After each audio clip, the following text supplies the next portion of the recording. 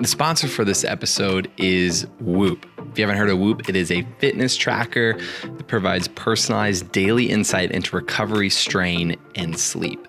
And this has provided some really cool, actionable data. I've been using it personally. There's a ton of PGA Tour players that are using it. You've probably seen Justin Thomas, Rory McIlroy, and others wearing it. And here's kind of what I take away the most is number one, sleep and recovery.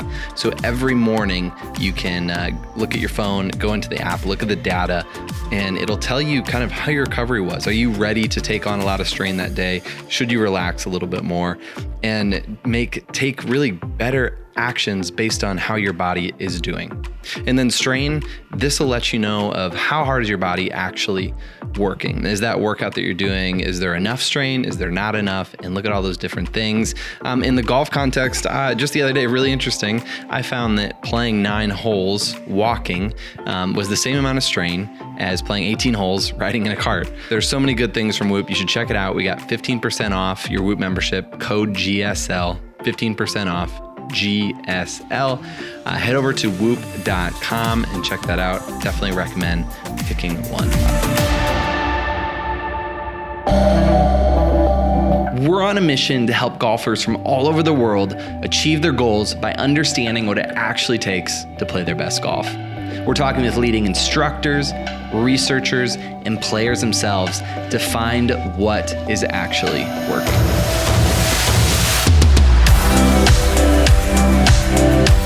Hey everyone, welcome back to the show. My name is Cordy Walker, your host, and we're sitting down with Eric Cagorno today. You probably know him from his YouTube channel. Some of his ads have been all over social media. You have probably seen something that he's done lately. This conversation was recorded at the Open Forum in January, the PGA Show time frame. So at that time, Eric was traveling around full time on the road. So we talk a little bit about his experiences there, really unique. And I enjoy hearing kind of the different people he's spending time with, what he's learning, all that good stuff. And then we also talk about some of his teaching, what he's learned from all the students. He has a huge platform on YouTube and gets a lot of comments, a lot of feedback. And so curious what he has learned from that. Really fun conversation with Eric. I always enjoy sitting down with him, having a quick chat. Let's dive into this. And I guess a quick warning, there's some swearing this episode as well. All right, here we go. So we're here at Open Forum at the PGA Show, real informal.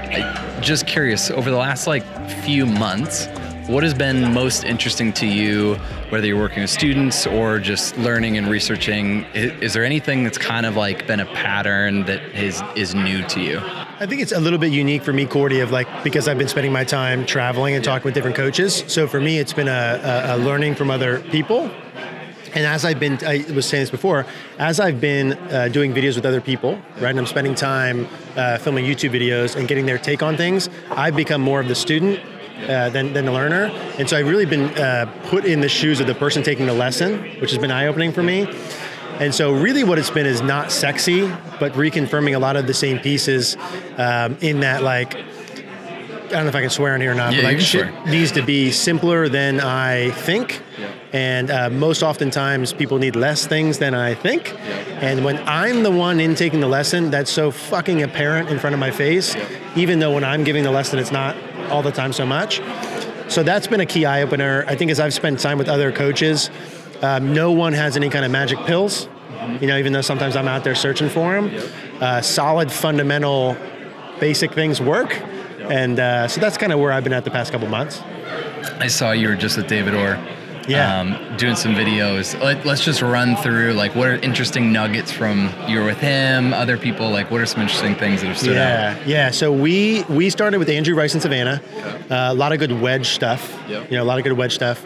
We went from there to game-like training, Ian Highfield. Did you hit Andrew's the wedge with no grooves? Was that around? Yeah, exactly. Talked about the grooves part of it. I learned a bunch of stuff on spin. Okay. I learned something from everyone that I kind of spend time with. Yep. So we went up to Ian, did some practice videos, we went from there to Pinehurst, did some putting videos. I wanted to squeeze as much putting info out of David Orr as humanly possible, and we did that. So those videos are kind of coming out now. We went to Nashville, Ben Pelicani, I don't know if you know him or not. He's a bender guy. his videos were our best performing so far, interestingly enough. Very mechanical, which is what our audience likes. So I would say there's a couple things in the David Orr videos that I've never talked about in videos before that would be like new info. Yeah. But the reality is a lot of the shit is kind of just regurgitated different stuff, but different drills and shit, different things like that. Yeah. Well, I mean, everybody communicates in a different way, so it's going to sound a little different, and it's going to work for one person and whatnot. That's why, two people can have the same information, and one coach is going to get his student to be better, and the other's not. Yeah, 100%. Even though they maybe know the same things, and they're technically trying to do the same thing, it's the way they communicate and the way they coach to get a result, which is what coaching should be all about, in my opinion. I've come to the conclusion over my years of coaching that's been reconfirmed heavily in the past couple months that feedback when you're practicing has got to be the one differentiator in practice that defines whether someone's going to improve their swinging game or not. I'm like starting to be firm on that concept. And when I say feedback, I mean video or practice station.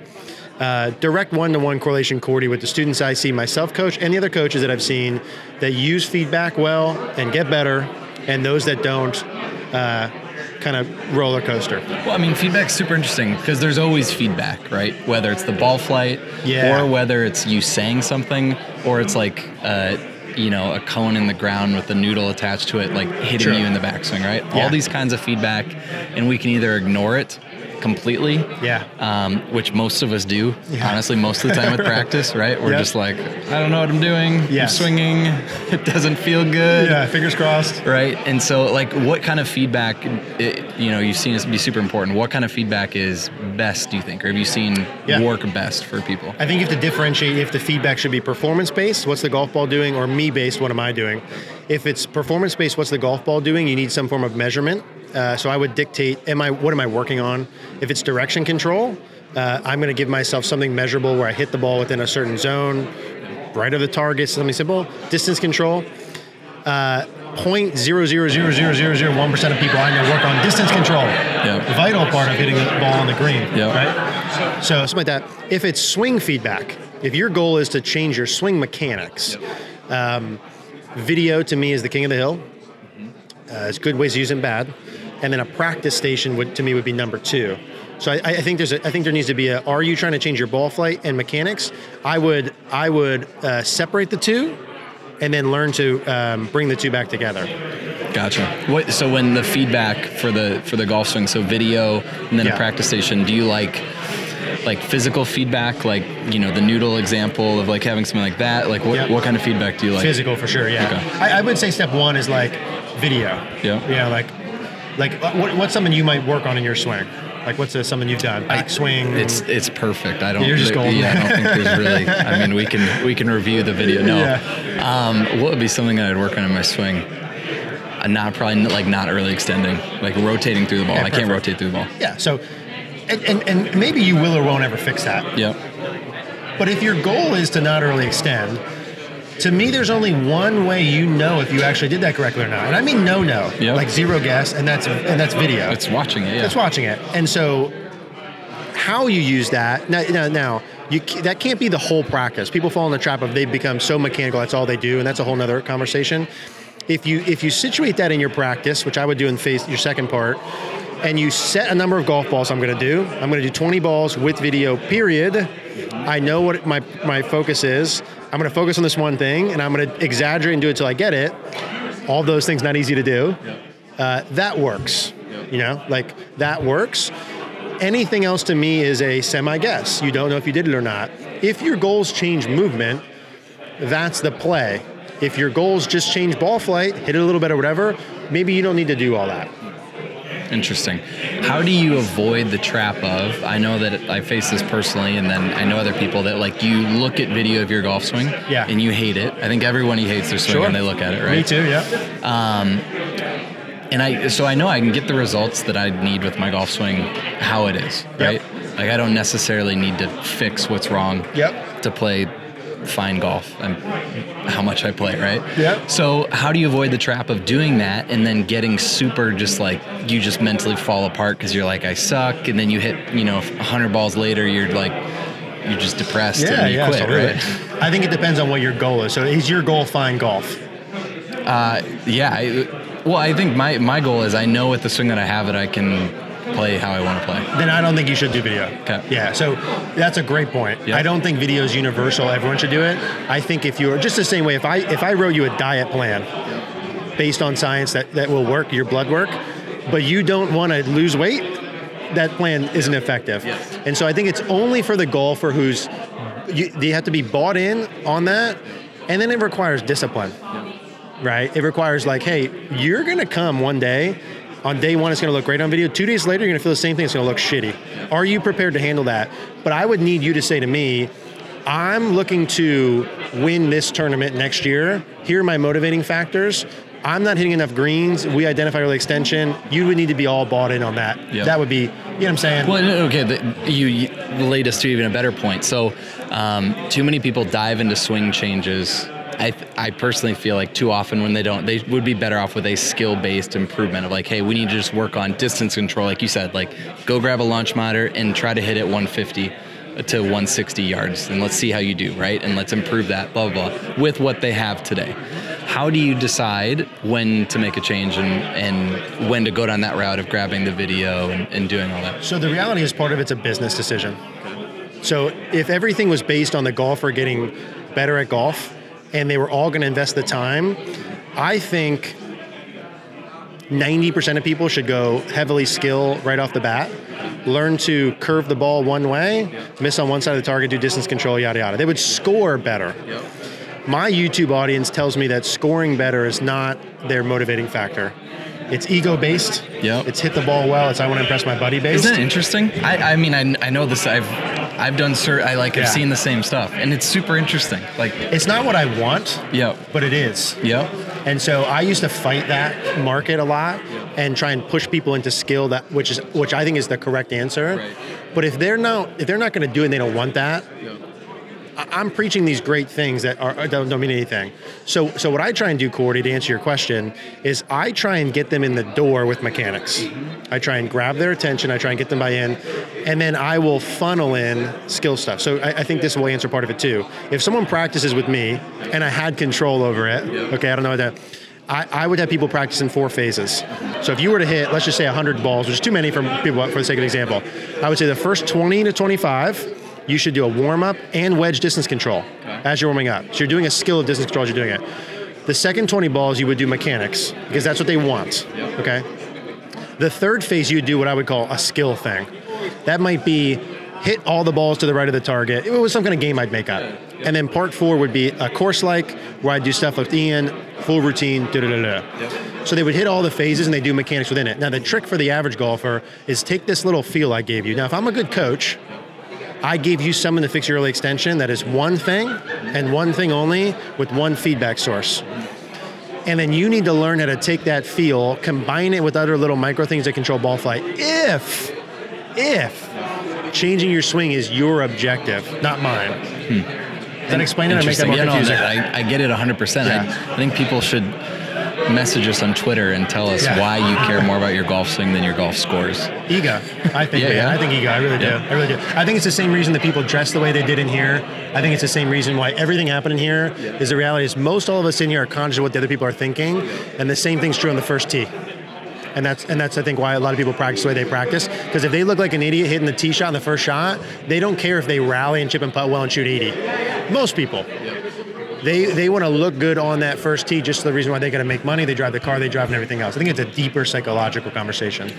This is a podcast. We went there quick. Yeah. No, and you've just found that because the content that you produce, you've seen that is what works best, and you've obviously asked folks. And I think, Cordy, there's a business decision that I made of like, Planet Fitness, I believe, is the most successful gym on the planet. Last year, they did $850 million in revenue with an M. It's impressive. You know how many health companies that sell pills do hundreds of billions with a B on it? Now, you've got a gym where you go to the gym, the correct thing, you eat well, you work out, $850 million, you take a pill, you eat whatever you want, billion with a B. So there's a business decision there. Yeah. I'll give you a minute. Maybe, I don't know if you have a quick answer right away for this, but is there anything, the opposite of the first question, that you've stopped doing over the past few months, or you like no longer find super relevant? It's just kind of faded away. Maybe it's a tool, a piece of gear, or you're traveling now, you couldn't take everything. Like, is there anything that you don't use? And we'll play the waiting music for this one. I think on a really macro level, I'm so sold on the fact that if I don't touch and reach the person's motivations as a human being, I'm not going to get the golf stuff that I want. And so I'm like really, really sold on that, and I will spend as much time on that as possible. Like, I'd be curious to dig in for you what you want with your golf versus your extension, because to me it sounds like the extension is wouldn't even be part of like the plan. So I would say that is a big part of it. From a swing perspective, I'm really big on club face. So I will do whatever.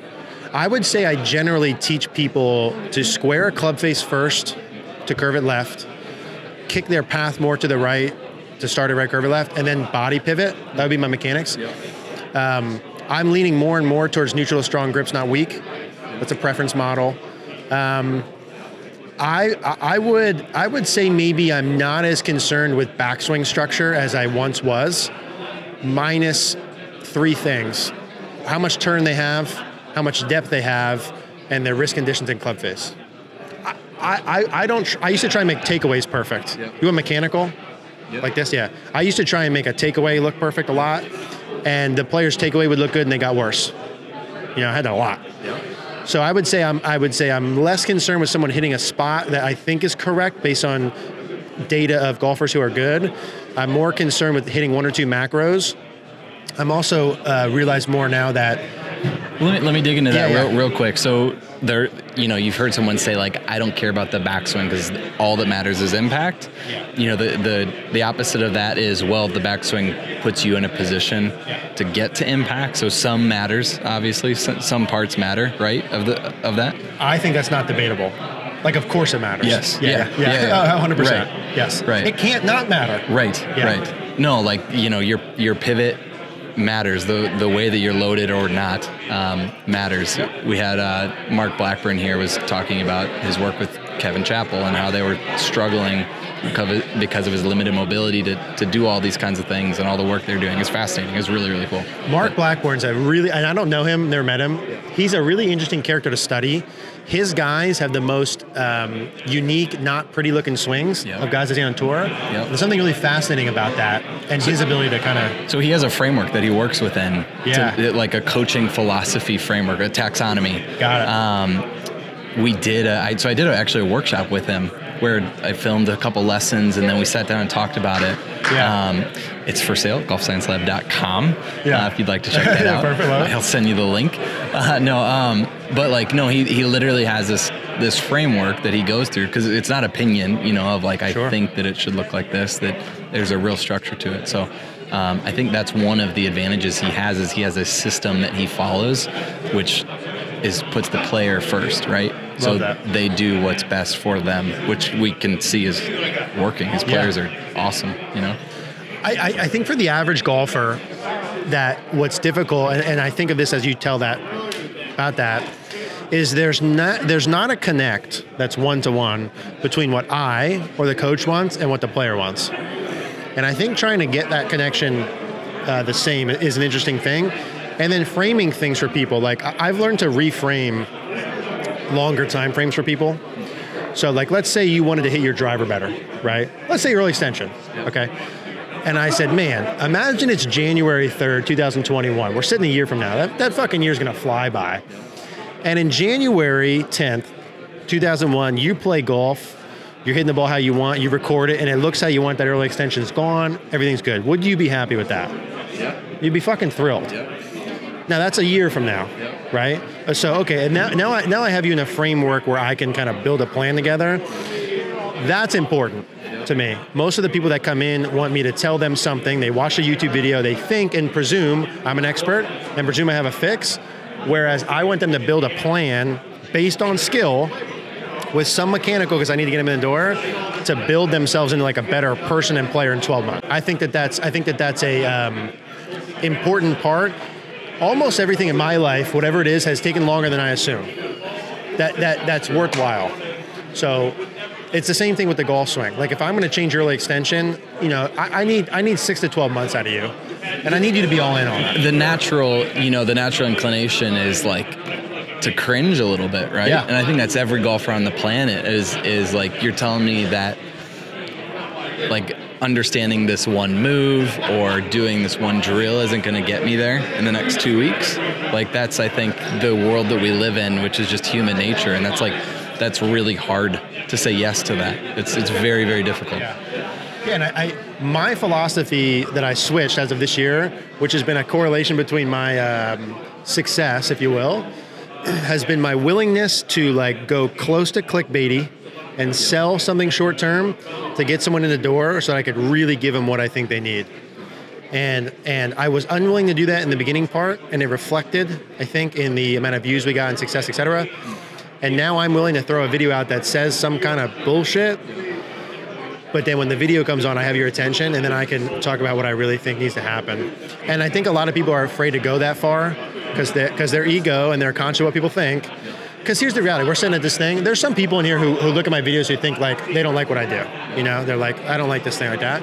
And I'm okay with that, And I think for people who want to film videos and shit like that, it's getting to that point where you're okay with it to put the content out, which you've been doing for a long time. Credit to you, not a lot of people would do that.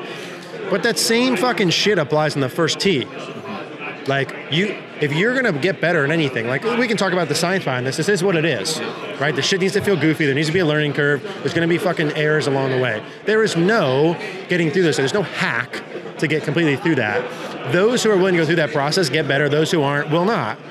Unfortunately, there's a big pile of people who will not go through that, and they've got a lot of money, and it needs to go somewhere, right? And so that's kind of what we're left with. Makes sense. We'll switch to a random question now to end. Is there a piece of golf gear, whatever it could be, that you've bought or been given the last few months that you have started using and love? Anything, the club or Live View? Okay. Yeah, game changer. Nice. So Mirror Vision. Yep. Yeah. The ability... Can you just describe it real quick? Yeah, so Live View is something that you would... it's a little device you put behind you, and then you would link it to your iPad or phone, and it's Live View because you can see yourself live. So the camera goes instantaneously, I guess you'd say, to the iPad. I can see myself as I'm going. I can draw stuff on the screen. So you'd put the iPad like on the ground. Yeah. And then the camera's behind you. Bingo. So you can actually be in your golf posture doing a move and have the iPad right in front of your ball. Recording yourself, I just got done saying, is the best feedback, I think. So seeing yourself do a move live, dude, and the amount of feedback it's fucking eye-opening. So I love that. I love that for people who are willing to put the time in to do it. Best spot that people should go to check out what you're doing? YouTube, and then there's our website as well? Yep, Eric Cogorno, just Eric Cogorno Golf on YouTube be the best. I'll kind of handle them from there.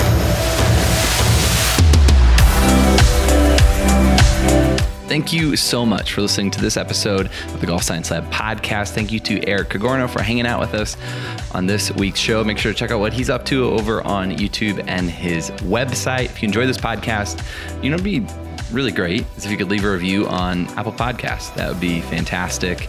And we hope to see you here next week. We'll be back as usual.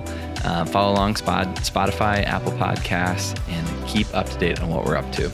This episode was hosted by me, Cordy Walker, and was edited, mixed, and produced by Just Hit Publish Productions.